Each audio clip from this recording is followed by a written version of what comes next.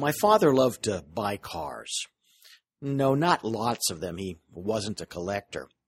I mean that he really loved negotiating with car dealers. And in a way, he did buy a lot of them because back then they only lasted around 3 years max. It seems as if he was always taking me to a car dealer. It was a lot of fun. But my father had rules for negotiating, and one of them was to always have an alternative.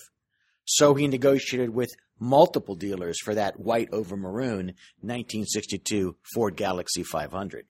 If you're like most people, you probably hate shopping for a car. But even if you hate it, you probably follow the rule of negotiating with multiple dealers. You know that you have to have alternatives to any one deal.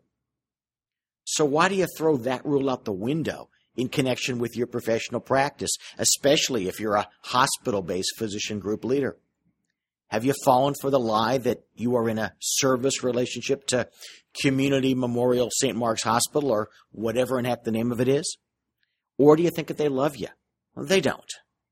Or maybe they do, but their love isn't any stronger than the fact that sooner or later a competitor will say that they can do it without stipend support, or that they can do it better because they won some award that no one in their right mind really cares about.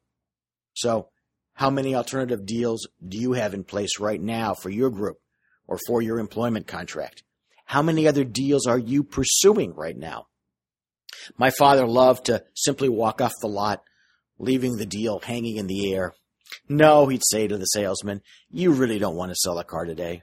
And off we'd go, usually to get ice cream.